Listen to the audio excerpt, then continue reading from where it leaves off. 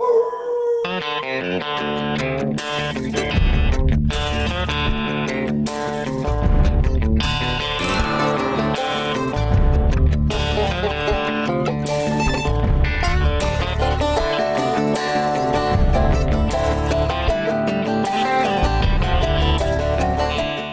right. Hello, everybody. Welcome back to another episode here. It's going to be a good one. Oh, yeah.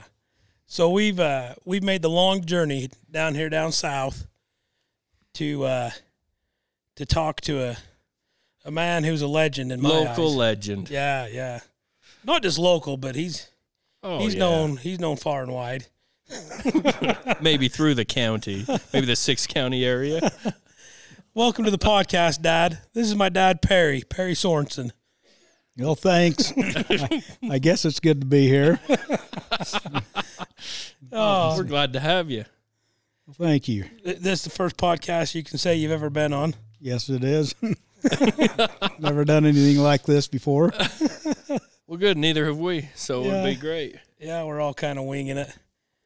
So the reason why, well, you're full of lots of good stories and good tales, but growing up, there was an incident or kind of a crazy story that happened. I was pretty young. I would have been in my teenage years when this story that we're going to tell kind of all went down. But before we get into that, let's talk a little bit about you, Dad. Let's see. Give us a brief history of what you're doing now, or what you've done for your life. Yeah. Well, I grew up here in the valley. I've lived here my entire life. My dad was a farmer, and I grew up farming. Originally a dairy farm. We had some beef cattle as well. And I grew up milking cows and the dairy business. And then later on, when I was a teenager, my dad and uncle, they were in partners. They sold the dairy cows, and then they split the farms up and kind of went their own ways, other than that they kind of still worked sort of together. But we grew up raising beef cattle. We had mountain permit up on the mountain where we ran the cattle in the summer. So farming and basically ranching. And then when I got older, I stayed involved with that with my dad, and I went to work at the coal mines up there, up Salina Canyon. And what age would that have been? What age would you have started there? Well, I started in 1978, in August of 78. I can remember my hire date up there. So I would have... So would that have I would have been 20 years old, or right there. In fact, it was right before my 20th birthday that I started.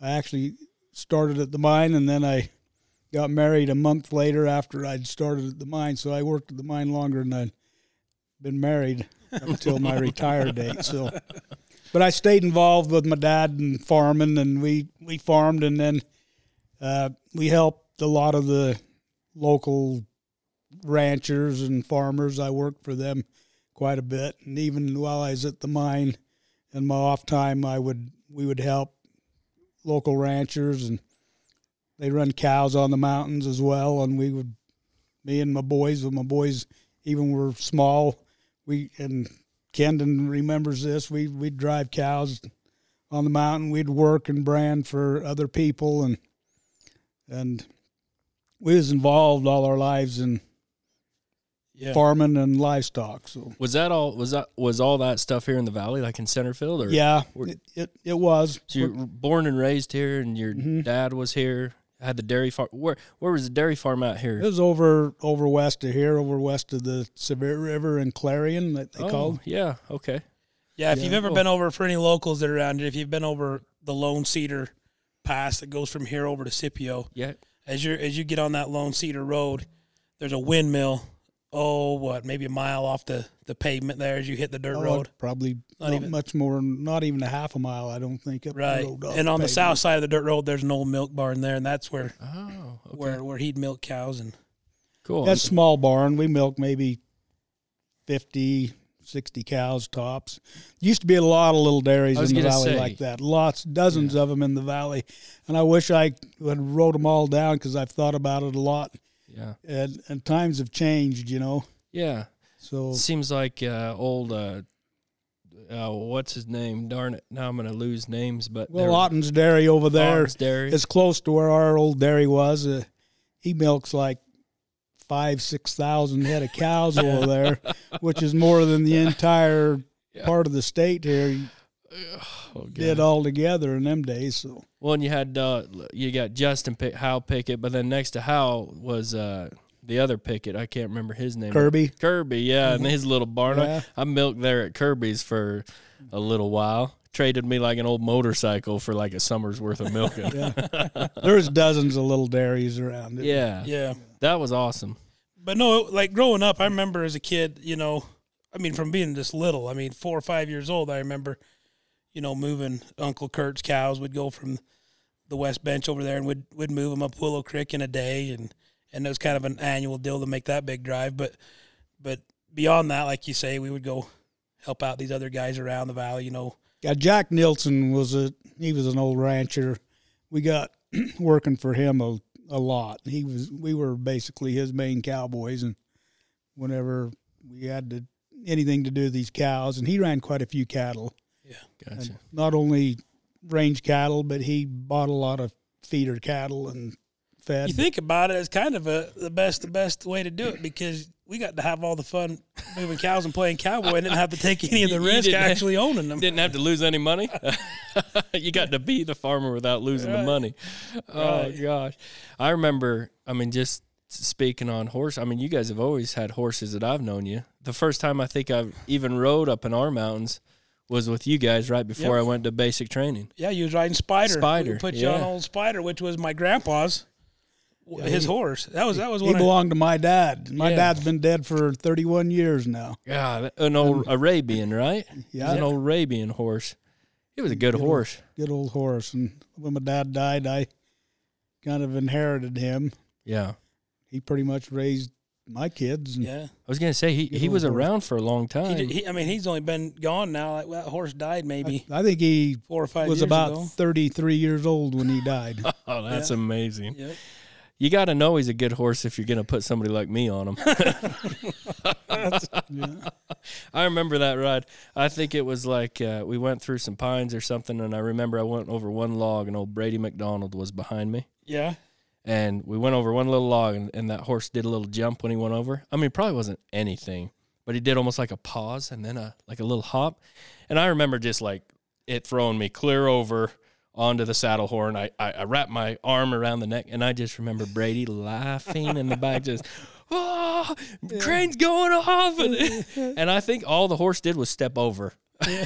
And I still almost fell off. That was a good. I remember we got into a bunch of elk that day, too. Though. We did, I remember bunch of calves. Up in the cove. That's right. God, you got a good memory. That's right. I almost forgot about that. That was fun. Let's get into this a little bit. So just to kind of prime you a little bit here, this story occurred in the early 2000s, would say 2000, right around 2000, 2001. 2001. So go ahead, Dad. Kind of explain here what happened.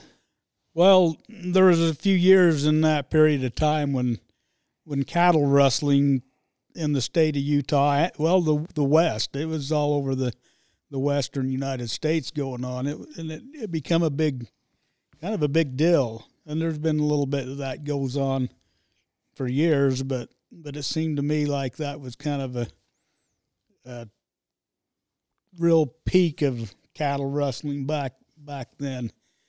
And what they want me to talk about today is kind of an incident that happened that we got involved in with cattle rustling. So are you saying that the peak of the cattle rustling would have been in the 2000s or later? Yeah, well, I wouldn't say, I don't know the peak, but it seemed to me like in this area, it started happening. That really, there was a lot of it going on then, more than I'd ever heard of. And for a long time, at least. Forever, and I hadn't heard of that much. Yeah. Hey, man, you used to hear about it in like the old West days. That's what you think. That's about. Like a John Wayne movie. When you movie. think about cattle rustling, that's what you think about is. And this story kind of ends up in really the Old West type stuff when we get down toward the end of this, and that's what I think is intriguing about maybe some of those stories. Yeah, for sure. So going back to the early 2000s, we had been working, off and on for different guys around the valley here, working their cows, branding calves and moving cows. And what kind of happened, Dad, I guess, that spurred this whole thing off? Like, what was it? Well, I worked, or I helped. One thing real quick. One thing we want to try to do here is we're trying to not mention names, just so people are aware. And not so much out of respect for the criminals that were involved, but maybe more so for their families. Yeah. We're trying to be sensitive to that. Everybody makes mistakes. So, right. But it's a cool story. But if you're local and native to the valley here, I mean, you probably remember this story, this whole thing happened a little bit. Maybe not the perspective that you have, Dad, but it'll probably bring to remembrance to a lot of people, this whole thing. So. Well, I didn't know anything about it, but I remember hearing like, hey, there's some cattle rustling going on. I remember being in high school and just thinking, what in the world? Like cattle rustling? Like, what are we talking about? Right. So I think it's an awesome story. And that's kind of the reason why we want to talk about it, because I think it's, it's history. It's our local history, and I think it's kind of neat to actually have it kind of recorded. Yeah. For my kids or my my future grandkids or somebody 100 years down the road to be able to maybe listen to your kids ain't gonna, your kids won't survive to have grandkids. Your kids are too crazy. Yeah, if I was a writer, I could have probably wrote a book about this. That's so cool. And I got, this is off the subject, but I was on a jury one time years ago on an attempted murder, and my notes and stuff that I probably, if I'd go look, I probably still have a lot of them. And I thought to myself, if I could write a book on this stuff. It was that interesting and of what went on. And this cattle rustling story is something that if I had some talent like writing, I could have probably wrote something and made some money off of this. I don't know. That's why that's cool. Podcasting is even better. You don't have to be a good writer. You just need to be able to tell a story, just talk. So. Yeah, just have a good time telling the story. So I keep getting us off track here, though. So go ahead, Dad. Like, what was it that got this whole thing going? Well, I had a good friend that I worked and helped with. He was a farmer, rancher. He had cattle. And for years, I'd worked with him and helped him. He helped me. And this old boy in the valley owned a lot of the river bottom country down here west of the valley. And not this particular friend of mine. He had property down that way too, but the old guy, and I'm not going to mention these names, but he owned a lot of ground down there. And he's one of the guys that we helped work cattle, and for years we did all of his cowboy work. Anyway, he ended up passing away, and his family leased his farm ground and his river bottom where they run cows. He leased it out to a guy that come out of California, and the guy, if you was to meet him, he was the nicest, friendliest, most fun guy you'd ever meet and talk to. But he had, when we found a lot of stuff out, he had a kind of a criminal past. He'd served time and stuff prior to coming up here out of California. But anyway, he ended up with a lot of this property down there that was basically leased down along the river, and I don't know what. Well, I remember one thing that after we got talking to Kendon here about doing this podcast that I hadn't thought about for a lot of years, but one thing I remember, and not only this guy, but there was a local guy that was involved with him. They were kind of partners in this that got they got tied up together and become partners. And I can remember before all this stuff happened, and right there, just they lost a lot of their cows. I can remember their cows got out of their range ground down there and into their alfalfa and stuff, and they bloated like 30% of their herd. They lost it, and I thought to myself, now how can anybody suffer these kind of losses and stay in business in the cattle industry? And that's one thing that maybe, I don't know if they were just desperate, kind of out of desperation. I think so. I think as I get thinking back at that, I think maybe they had to recoup some of this loss that they had. And what I remember of it, it was probably close to 30% of their cattle they just lost. So yeah, you're not bouncing back from that easy. Right. So that's probably a lot of pressure. But as the story goes on, this good friend of mine that I worked with, he realized he was running down in the river bottoms. He realized that he was missing cattle. And he was he wasn't so big that he didn't know how many cattle he had. It was kind of hard to find them. It was, that there's a lot of tamarack and stuff. You don't see all your cows every day, but you get a feel for how many you got. And he finally got trying to get a half decent count on them, and he was missing, I don't know, at least 10 head that he knew. And so... that was probably pretty uncommon for him. Yeah. When he rounded them up, he knew what. Well, I think he had probably a few hundred head. Well, if even that. So you're looking.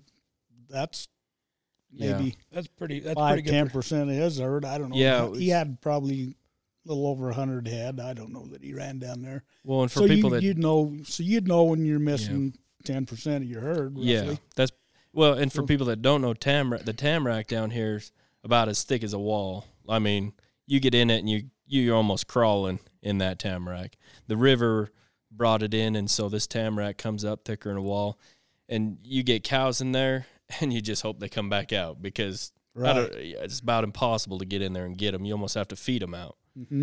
But yeah, so it wouldn't be uncommon to just not see them for a little while until it's time to count. But he realized that he was missing cattle. Yeah. And as a matter of fact, he get doing some investigation, and he found truck and trailer tracks near his gates down there west of the river, and actually, I think he found some horse tracks down in there, and wondering what was going on. Something's going on now. Now he's getting sneaky. On. And so, back to the guy that come out of California. He was good friends with most everybody around.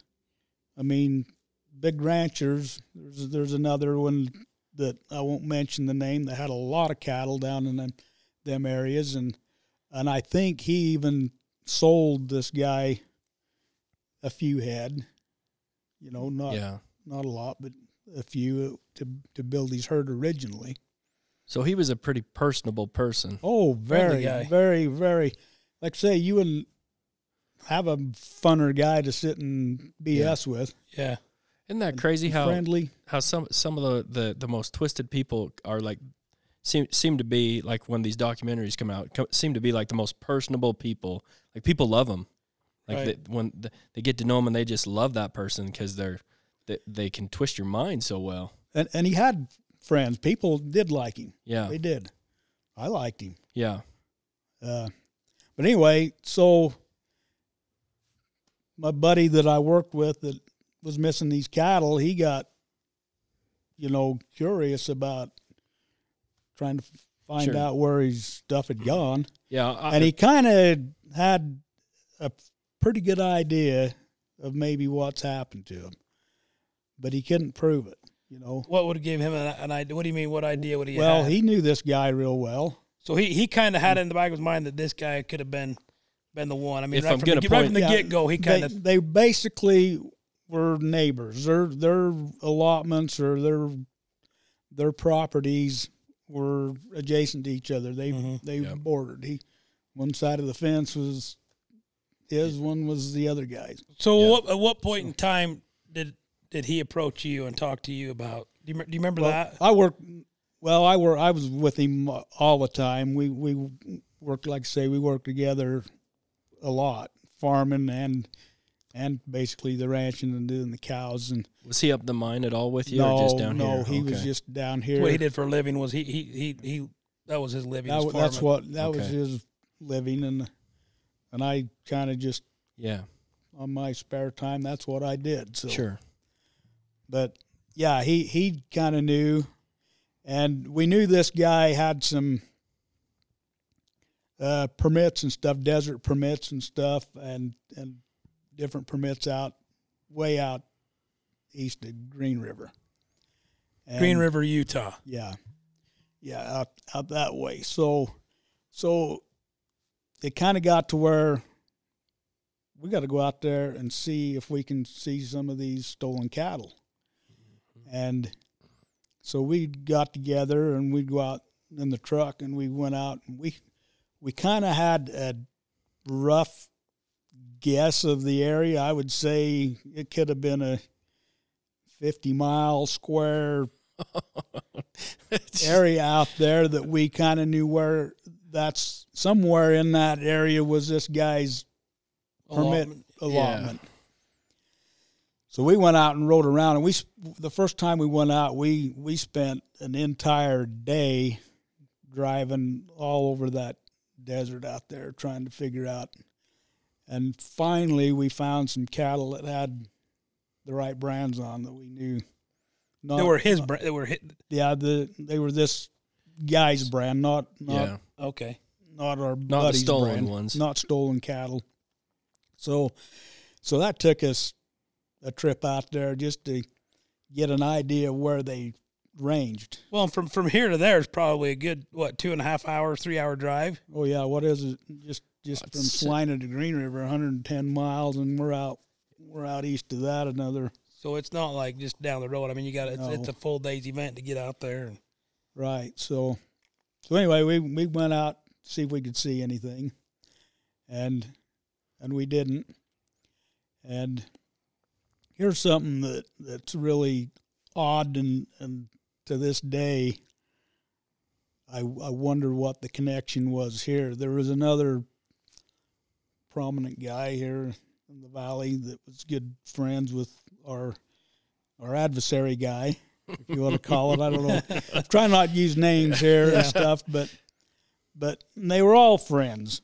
You know, he was a friend with my buddy, and he was a friend with this guy, and he knew a lot that was going on. And I thought that, and I didn't at first put this together, but after we got going along, it was kind of became so this clear. Prominent guy you're saying knew a lot about. But I thought the cattle. Later on, I thought, boy, this guy. So he might have something's up here. I don't know how he knows what he knows. So anyway, he tipped us off, and we went out a second time out there to try to find these. This is like 1 week and then another week, and so when he tipped you off, he tipping you as far as locations, or? Well, he's told us basically where the range was that he knew without, we didn't have maps and GPS, all that stuff. No Google Earth. He didn't throw you an Onyx pin. We could do now. So we was going out there driving the roads and just trying to figure stuff out on our own. And we got looking around, and like I say, we kind of found the area, but we didn't know how much of this area. Like there's miles and miles and miles out there. Yeah. But we also learned that there was a guy that's got a permit out in there that's from Colorado. And as we get studying and talking around, we find out he's missing cattle. Uh-oh. Did you actually meet him? And no, I didn't. I never did actually meet him, but phone calls and stuff through my buddy, and he made the connection there. Said, "Hey, you got this range out there next to so and so," and and he's come up with cattle that's missing.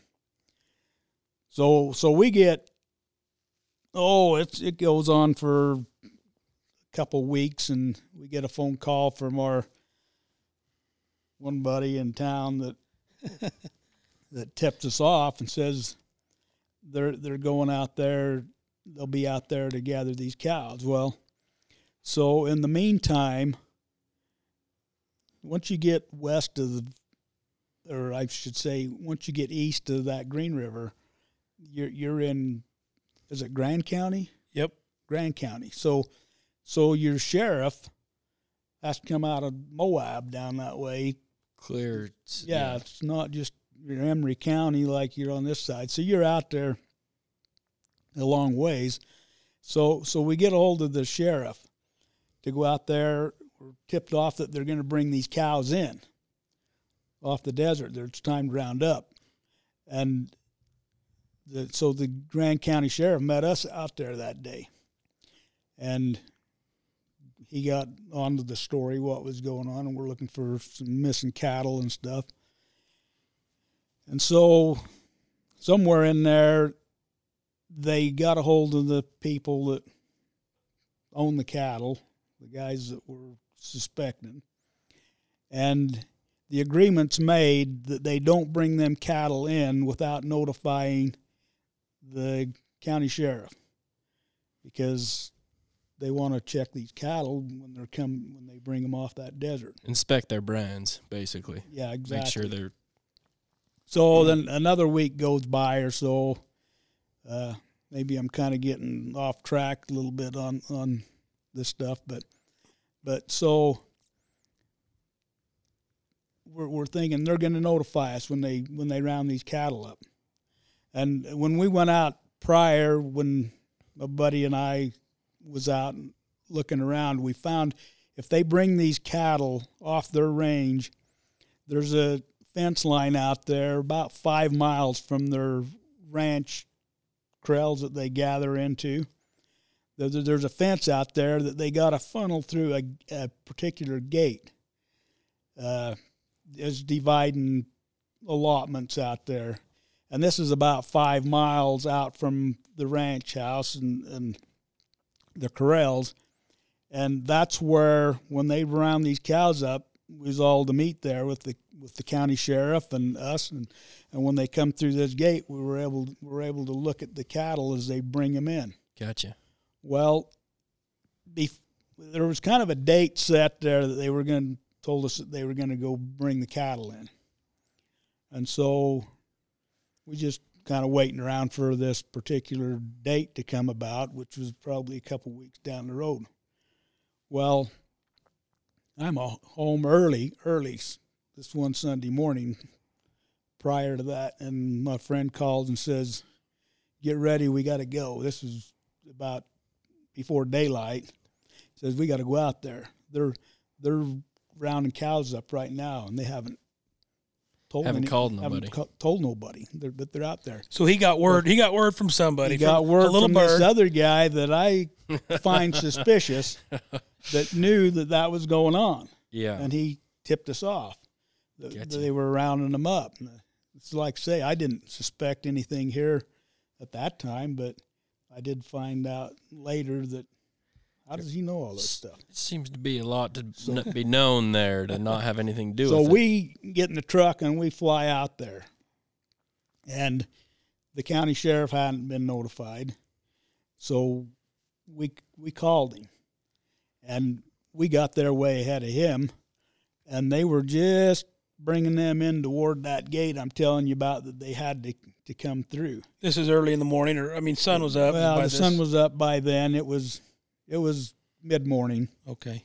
It was probably mid-morning, and we met them out there, and there was a bunch of them out there on horses and pushing cows, and they got there, and when they seen us, they stopped, and we waited for the county sheriff, and it was funny. I can't remember exactly if there was a conversation that went on with the sheriff and whatnot, but they stopped their operation right then. It didn't. They didn't move them any further. They didn't bring them through the gate. They just stopped. And they saw you.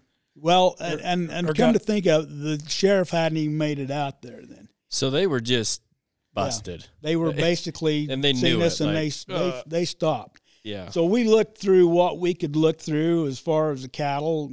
Were you on horseback or did no, you guys we just were drive just out? in a truck, and we got out, and what cattle that we could see. We couldn't see anything that was. How far were you from them all at this point in time? Were you we were right there talking to them? them. Was you? Yeah, we was actually able to talk to them. Yeah. And yeah, they didn't have any problems. Did you ask them what the heck they were doing? You know, this wasn't part of the plan. I don't remember asking and getting into a confrontation. Probably trying to be more like civil. that, but we didn't see anything out of the ordinary. We didn't see any of the cattle that a friend had lost or anything like that. So as the story goes, it just stopped right there. They never did bring him into the corral. And it was funny, I believe it was that very night, that for some reason that Grand County sheriff got some kind of, I don't know whether he knew something or what tipped him off, but he went out in this canyon, and we had no idea that they had more permit ride up these canyons that go back in there like 25 miles back up in there. And that night, and we'd come home. That was the end of that day, and we was home. But anyway, this sheriff, somehow he got some word that there was a canyon that was probably, I'm going to say, I don't know what, maybe between 5 and 10 miles, probably more like 8 miles further to the north, and then back up into the east. This big canyons up in there. And when you think about this terrain, it's about as western as terrain as there ever was. Big box canyons. And back up into the Book Cliffs. And is it kind of like San Rafael stuff? Like if you're going to go for a ride down them deep canyons and big walls? Well, that's what this area would remind you of. But gotcha. It was going up in towards farther away, but that same Book Cliffs, texture. Yeah, it would remind you a lot of that. Okay. And we had no idea that they had permit ride up in that area. We thought it was just down in this flatland desert stuff, but they had rights to run a lot more country than we knew. Well, in that country too, like you could live in that country for 10 years and not know it. You know, a lot of that stuff is so deep and far in. Like, of course, they got little hidden places. Yeah, it is. Yeah. But it's big canyons, and going up that big main canyon, there's canyons that go off the sides of that all over. Different terrain than most people are probably familiar with, but anyway, the sheriff, for some reason, he went up in there, and it was 2 a.m. in the morning, and he was going up in this canyon, and he seen campfire up in there. And I don't know the particulars of how he actually did this or what, but anyway, he snuck in on that, and he caught one of the guys that was involved and a woman up in there. And they were just at their camp, and they had horses. They had horses there. And he arrested them right there. Do you know if they had cattle right there at that point? They had cattle, but I don't know that the sheriff could see them right there, but he knew that there was cattle right there, and they had cattle. And for some reason, he took them in. He took these guys in, and then in the mornings when daylight, there was a lot of cattle up in there. What do you think about that sheriff, though, about how, I mean, that guy's it's pretty bold. Yeah, I was going to say, that's a brave move. With these people, you got to keep in mind, you know, they've at this point they're probably feeling the pressure. Well, they already know that you kind of know that they have your cows.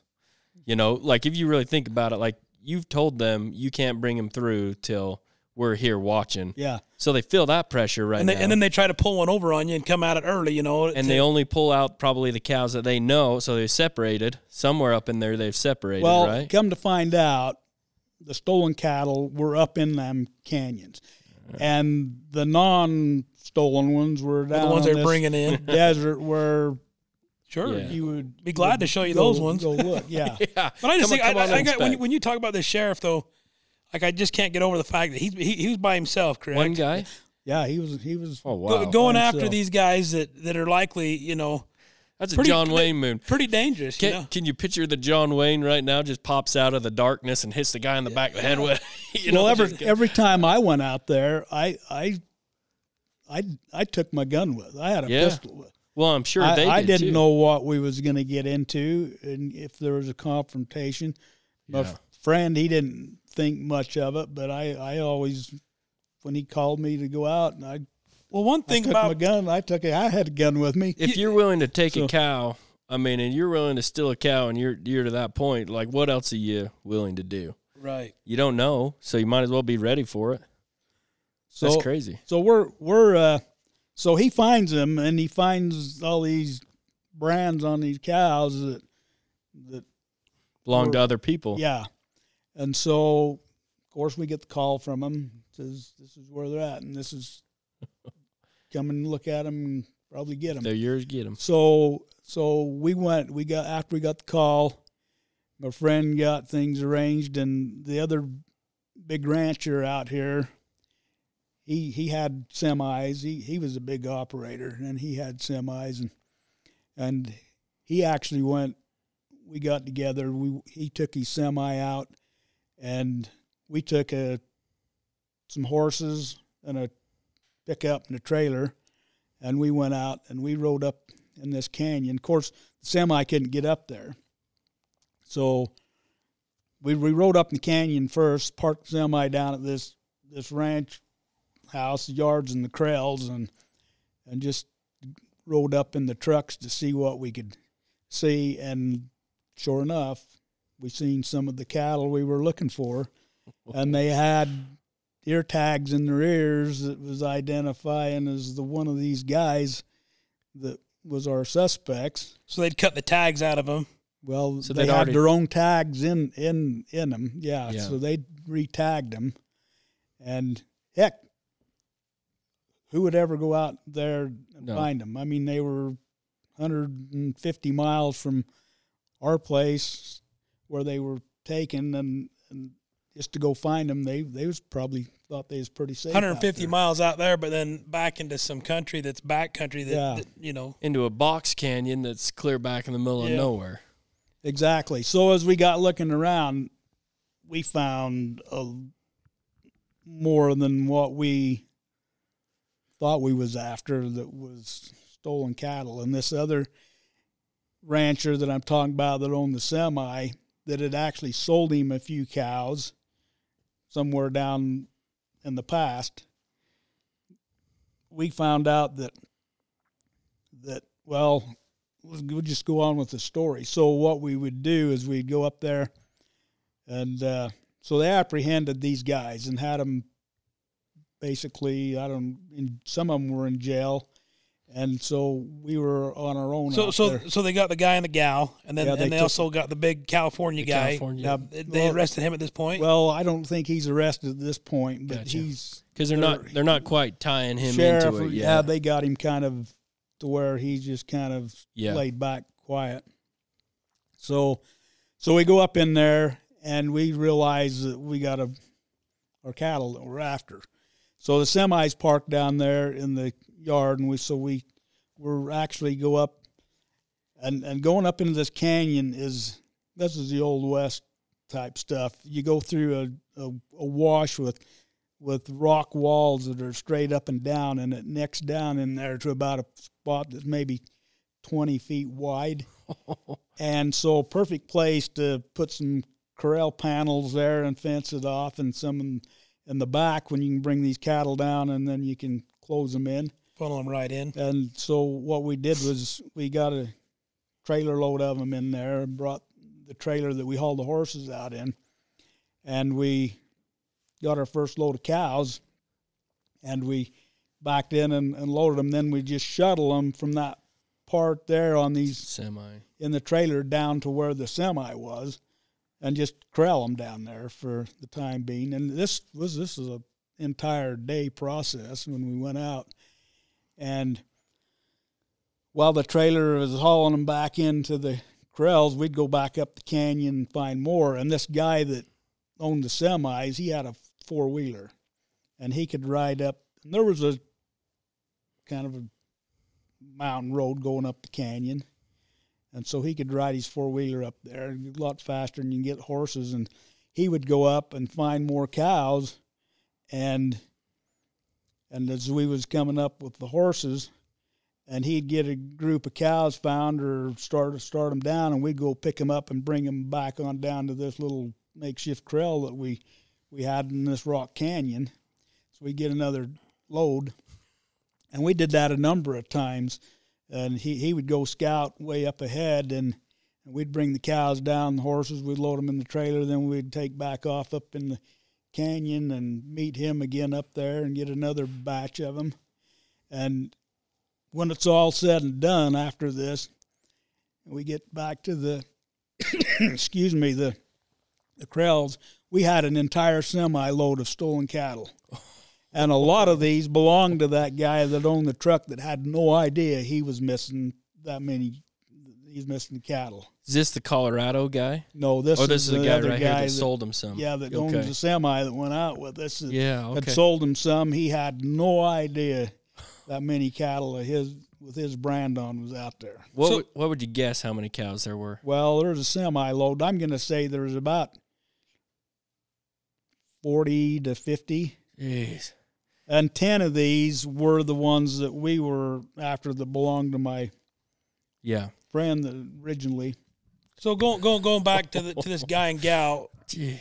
You told me in the past that you believe, or I don't know where this theory came up with, their intention at that time. Well, so this is, and they told the sheriff this, that what the reason that they were going up in there with them cattle was their orders, and of course he was a partner in this. Their orders was to get them cattle up that canyon, and off that canyon was other canyons that went out, and honestly, you could hide them. They were going up there, and they fessed up to this. Their job, they knew we was on to them.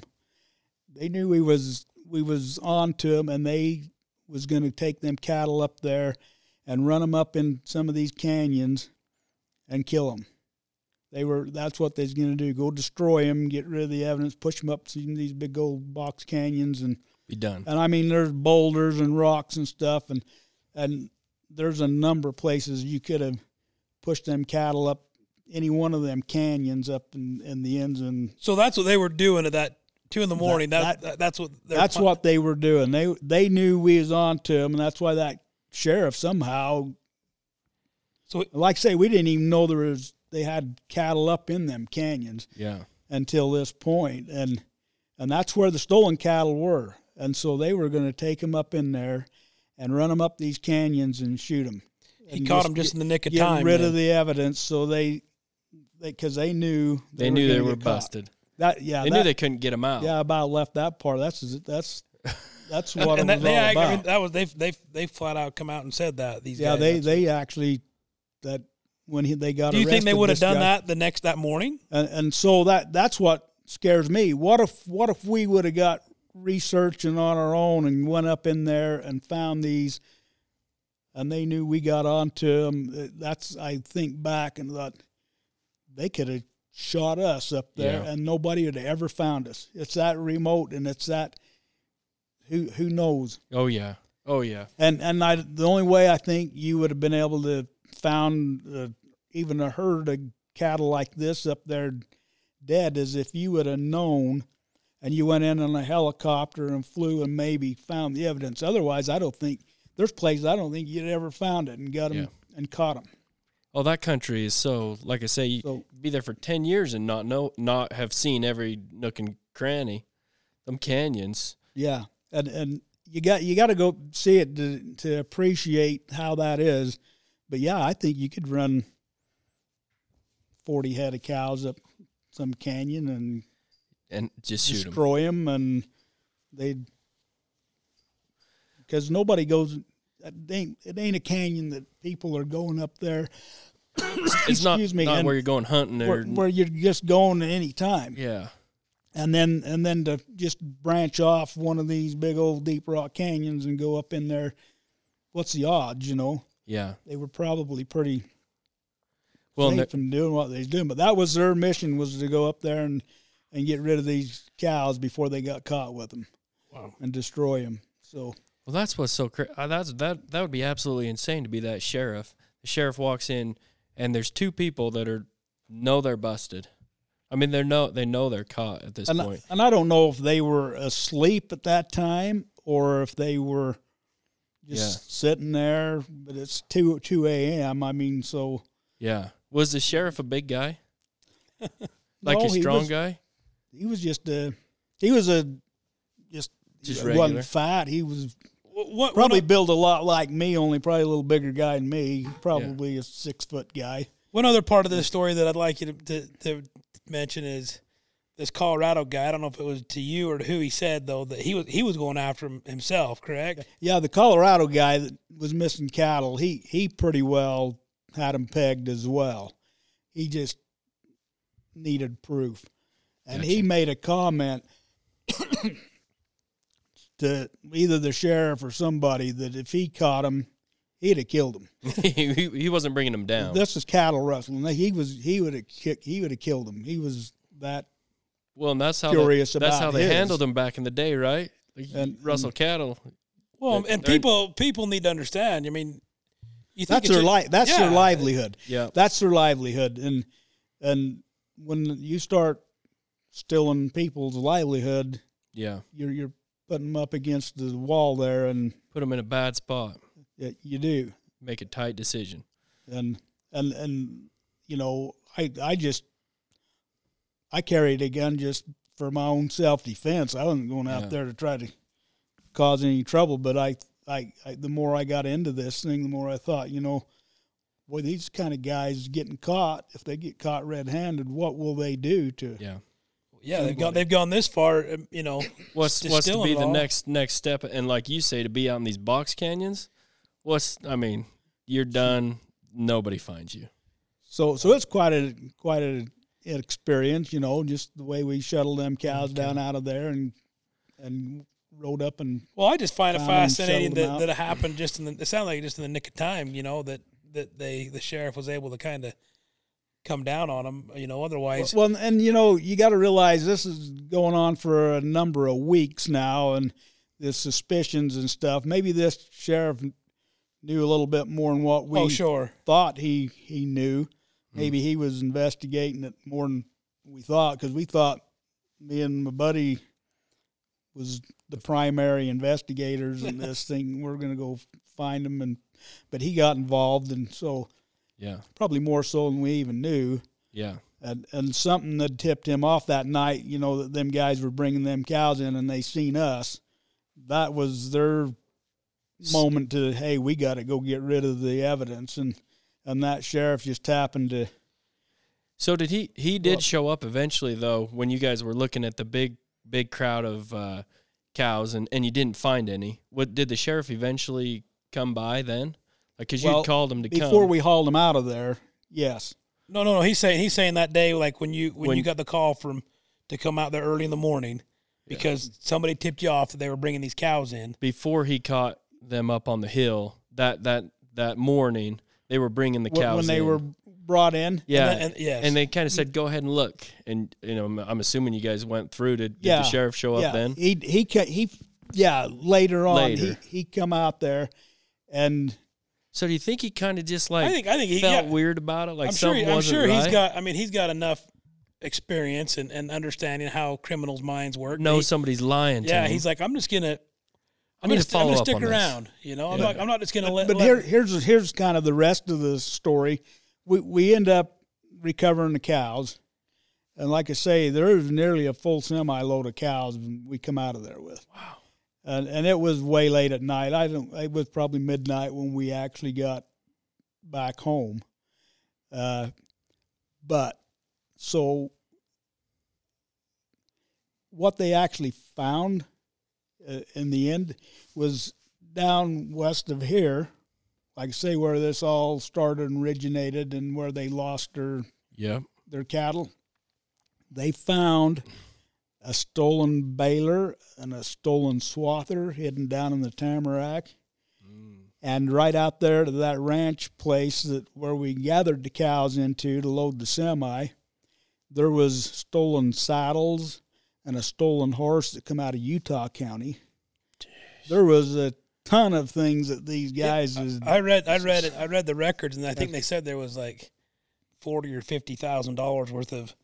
Like this worth of stuff. This feels like a 1932 story, you know. Like this feels like something that should have happened in like the 1900s, not like in the year 2000. Right. So there was another part here that there was a guy that was tied in with him that living out on this ranch house that he had a wooden leg that from like the knee down, a peg leg. So and he was involved in helping us. He actually helped us transporting them cows in and stuff. And so he wasn't part of the he was thievery? Affiliated with the operation out there. I don't know that he had any part. Wasn't privy to everything that had didn't been have going the on. knowledge of the cow. Yeah. Gotcha. But these guys ended up when they had a market going on, and this guy being from California, he knew how to transport this livestock and get around ports and stuff. I don't know how they got them, but they ended up in the end. There was people in California involved, and there was people up in North Sanpete, like a whole black market. And there's people in North Sanpete involved. And you got to realize that I think this is a lot bigger thing than just us. Yeah. Because at that time, you got to understand how our mountains work up here as far as our permits. They were missing cattle. These cattle in the fall, when the weather starts getting bad, will come off the mountain mostly on their own. And there's gathering kraals at the bottom of about every canyon. And they were missing cattle through this period of time out of these, coming out of these canyons. So this is just a small part, I think, of all the things that was going on. You know, I don't know if these particular individuals, but there's a lot of cattle rustling going on. And they found that just coming out of our own mountains right here, heck, these cows would be in these holding kraals. They'd back up, load them in, overnight. They'd be there at night. They'd come down all the time, day and night. In the fall, they trail down out of the mountain and hit the kraals. It holds them, and then the ranchers would go up and bring their cattle home. Right. Usually every morning they'd go see what they had. Well, during the nights, a lot of cattle come up missing out of a lot of these canyons. And so I think it's a lot bigger thing than people realized. Because I always assumed it was pretty tough to steal an animal that had a brand, because you have to have a brand. Like if you take it up to get butchered, you have to have like a brand inspection on it, right? Exactly. And I think that was what they were doing on these deserts. They could get these cattle that they stole from here, go out there and hide them, raise calves off of them. I gotcha. And there's your unmarked calves and stuff, and they just build their herds out there. Mama's not going. I don't think they had any intention of bringing them in here in public and letting people see all the cattle they had. That's how they worked it. Hiding them out there because they had these ranges that they could kind of hide them. Yep. And use them to build their herds. They'd build their herds and raise the calves. Well, and when Mama has a baby, that baby doesn't have any marks. Right. You're good to brand with your own brand. You own the cow. I think that was their intent with their operation they had. They had that way out of the way range country that who's going to know? Yeah. Well, whose cattle's who out there, what their brands. So there's a lot of trading cattle too. Some of these people buy out of the auctions and stuff and brands. Not everybody knows Who, if you, all the locals. You know what this guy's brand is and that guy's. You do know. Yeah. But these trading cattle, heck, they come with multiple brands on them, you know. Yeah. So That's crazy. So when you trade a cow or buy a cow, do you have to get like a bill inspection? Like, do you or a brand inspection to buy it? Like to change the actual brand, or do you ever even? Well, when it goes through the auction, you got to have your brand inspection to sell them. Gotcha. And then the buyer usually, when he buys them, then you put your own brand on. Gotcha. On and then cattle, you have the paperwork to show that you bought it. Exactly. And then you get your cattle, you brand them. So a lot of these cattle are got half a dozen different guys' brands on them by the time they've made the circuit, you know. Yeah, so it could easily be. Yeah. He could just say, "Oh, well, no, I bought those." But there was a lot of rustling going on, and then it seemed like even clear up in northern Utah, I can remember a big ring going on up there that I heard about. That a lot of cattle rustling. Whatever happened to these guys? What was their fate? Well, they ended up spending some time in jail, and then it was only maybe a year or two. For what they did, it kind of got us just a slap on the wrist for the most part. Yeah. Compared to what would have happened to them 100 years ago, they would have been dead. They're not out there killing people or anything like that. So right, they couldn't give manslaughter or nothing. So it ain't, you know. And it sounds like they kind of just fessed up to it. Why do you think that is, though? That's such a change in what it was. You know, they'd hang you. I mean, you could just have vigilante justice on these guys back in the. Well, yeah, your old Western movies. That's. But don't you think that was kind of just what was accepted though, like throughout the general public back then? I mean, well, I think so. I guess it goes back to people's livelihood, you know, and I don't know. Times were a lot tougher though back there too, you know. And I don't know if things were the way the movies portray them either. Yeah. It might not have been quite as wild as the movies show, but I'm pretty sure some of that stuff. Yeah. Happened years ago. It is crazy though when you bring a guy up and you basically take away their livelihood. Like, so we're talking about cows, and some people might not understand, like, what's the big deal? It's just 10 cows, you know. But I kind of started doing a little bit of farm work over here by Fayette, just a little bit, just dabbling in it, right? And I've always heard about water in the valley. Mm-hmm. My dad's a seminary teacher, like. We don't know much about water, right? But everybody talks about how, water wars and people being mad, and you hear about all these disputes over water. And you don't really understand that until you try to get your water, you know?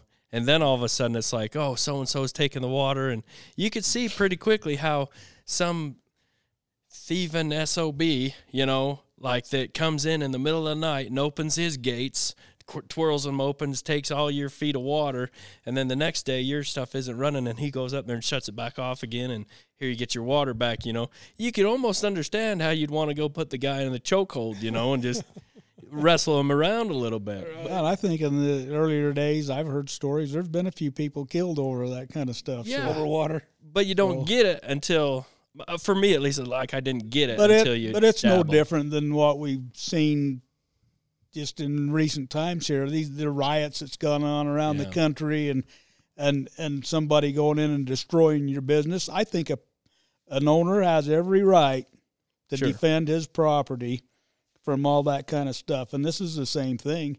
If somebody's coming in to burn your business down or rob you blind, I think you have a right to defend yourself or defend your property. I agree. And that's what this is. I mean, and you just get people that get mad enough and the right temperament on an individual, and somebody could get killed. Yep. Well, and some of them have been pushed around for so long, they've learned that they can't be. You can't push me at all. You can't be pushed around, or you lose. You know, in the cattle business, you can't have somebody. You can't just take it from everybody, or you don't get nowhere. You know, you Right. have to be willing to stand up for yourself, stand up for your cattle. One cattle means a lot, you know. One cattle's big deal. So I mean, to have somebody come take 10 of them, that's a big Right. deal. 10%, that's big.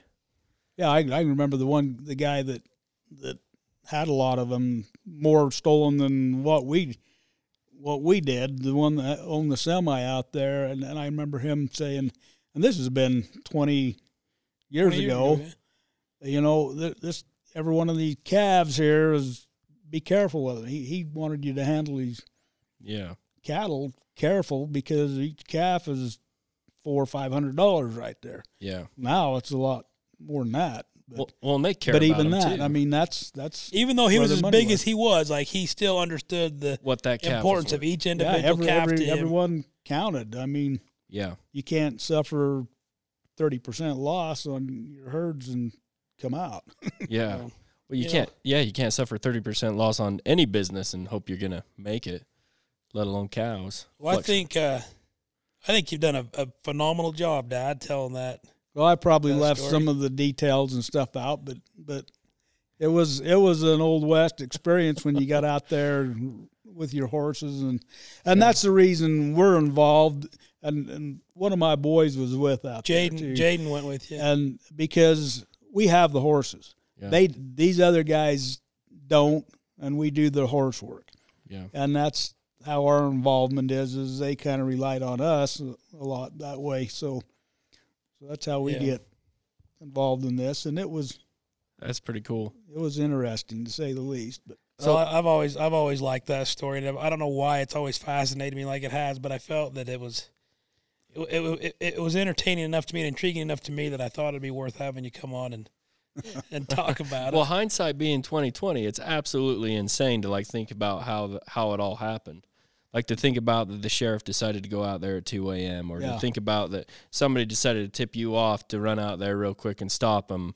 You know, it all worked out. Just to think there's that kind of people that are just that bold enough to even, to do what they did as far as just stealing them and thinking that they could.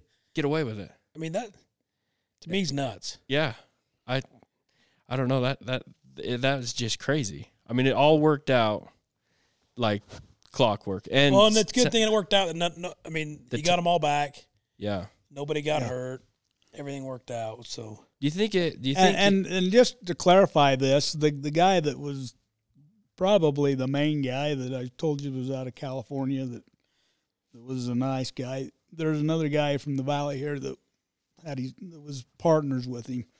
Well, all the cows that were actually stolen from my friend had our local guys' tags in the ear. So they were tagged with his and not the California guys. Oh. So the other stolen cattle, I don't know, but I know there was another rancher that was down here west of Gunnison that they brought one of his cows out of there that had no idea he was missing any of his. and they brought one of his out of there.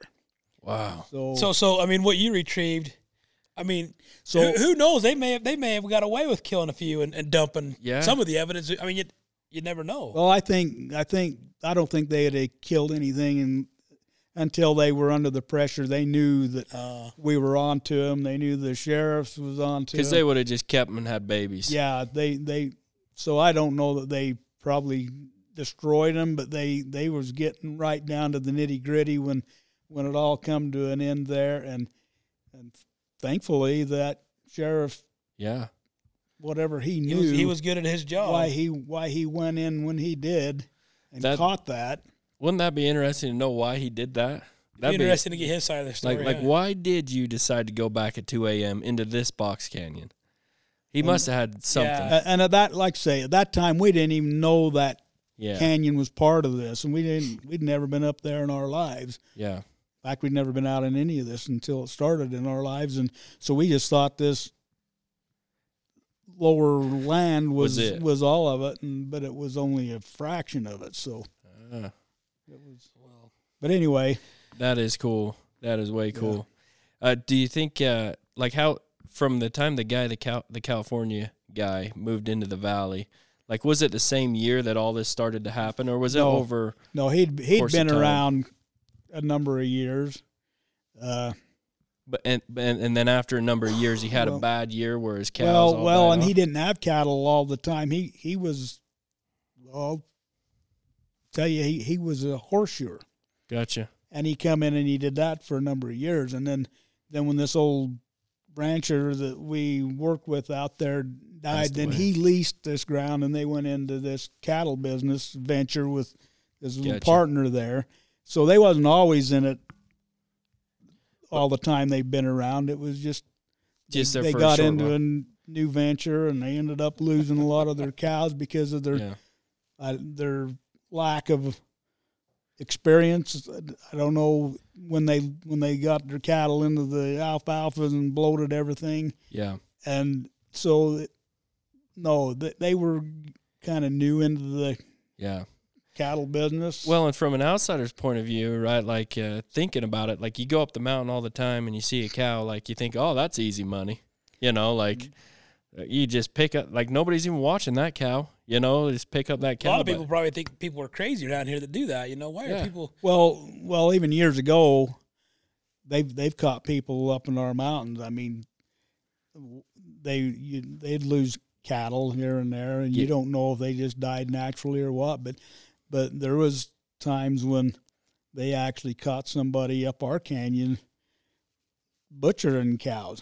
They would kill a big fat calf or whatever, and they was actually pitching a tent, like a wall tent over it, and they'd butcher it inside there, and then they'd get it butchered up, throw it in coolers, and they'd haul it home.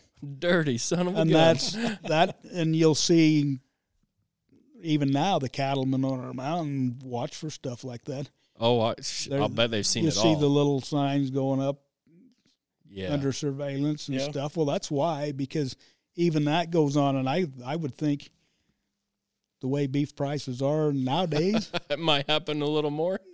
Yeah. Listen, if you're one of these kind of people that are thinking about doing that, don't do it. I'd be a little bit leery, because there's some cattle ranchers that I don't think would take too lightly to. I still think there's some old boys. And there's people like us that ride the mountains and stuff. We like, that's what we do. We love to ride. Yeah. I watch for stuff like that. If I seen anything suspicious, I'm gonna call somebody. I'd let somebody know. You bet. Yeah. I was just gonna say. And I think there's most of the people around here are kind of and I think people that don't spend all that much time up there, but that maybe go occasionally, they need to maybe do the same. You know, understand that these aren't just a rich dude's cows. Maybe these people. There's people relying on this for their livelihood. And these are your friends. You know, these are your friends in the valley. Like, you're stealing from your friends, right? You know, most of these guys that are running their cows on the mountains, like if you ask them for a favor, they'd drop everything to come help you. Well, and then like us, we know about all of them. Yeah. And they know us, but there's a lot of people that don't know them, that's not associated with this business and whatnot, that probably don't. But we know them. We'd help any one of them if we could. If we caught something like that. But and it's funny that anybody even tries, because you can't even take a whiz on this mountain with somebody taking a picture of you doing it. You know, so like, why would anybody have any thought of trying to do something like that? Desperate times, and like you say, we're kind of getting back into them here now too, where it makes you the way prices are now. Don't put it past stuff, anybody. So I don't want to give anybody ideas either. No. Well, that's what I'm saying. Don't do it. That's what I'm saying. You might think you could get away with it, but you don't. You eventually get caught. Right. Like, and it ain't worth what you're getting. Well, it's somebody's livelihood, and they depend on that. And and that's the thing. You're not just stealing an animal. You're stealing, like I say, your friend or your neighbor or somebody that would drop anything for you. You're gonna take something from them. Right. That's not right. Honestly, you could probably go ask the guy for a steak, and he'd give you one. Right. You know. Well, what are we at there, Crane? Oh man, we managed to go an hour 12. A little over an hour. Well, maybe we better wrap it up. I appreciate it, Dad. I know this is out of your comfort zone to. We're gonna have to sit down. And we'll get him on here again, but next time let's talk about like hunting spots. You know, let's get some of these. Let's get the good stuff recorded down. There's a lot of good stories that you could tell us, Dad, and that we'll get you back on here. when you get talking UFOs, I got to get. Oh yeah, that's the other one I wanted to. We ain't got time for that tonight, but there's a good. He's got a great UFO. If you don't believe in UFOs, which there's a lot of people out there that don't. Yeah. This story could be the one that flips it for you. Now, is it your dad or your uncle that was told you all the turtleback stories and the gold? My uncle, yeah, and they're all the Spanish markers and stuff. Yeah, I'd love to talk to that guy. There's a lot of that. He's really into that stuff. Yeah, the Spanish markers. My Uncle Dell. Yeah, I could stand right on top of one and never know what I was doing. Me neither. Kenneth's pointing them out to me. I'm like, that ain't a turtle. Yeah, there's two rounds of turtle back. Well, right and there. then arrowhead and stuff. I couldn't find one, but he can go up there and hunt, and they're all over the place. So it's the same way when I go looking for sheds. I'll walk right by one, and Ken will be like, "Dude, there's a shed right there. Shed hunting or not? You just kicked that shed." Oh, yeah, my bad. He's like, "But I found it, so it's mine." Well, thanks again, Dad. Yeah, thanks, You Perry. bet, That was man. awesome, man. You did great. All right, we'll catch everybody on the next one. Peace out, everybody.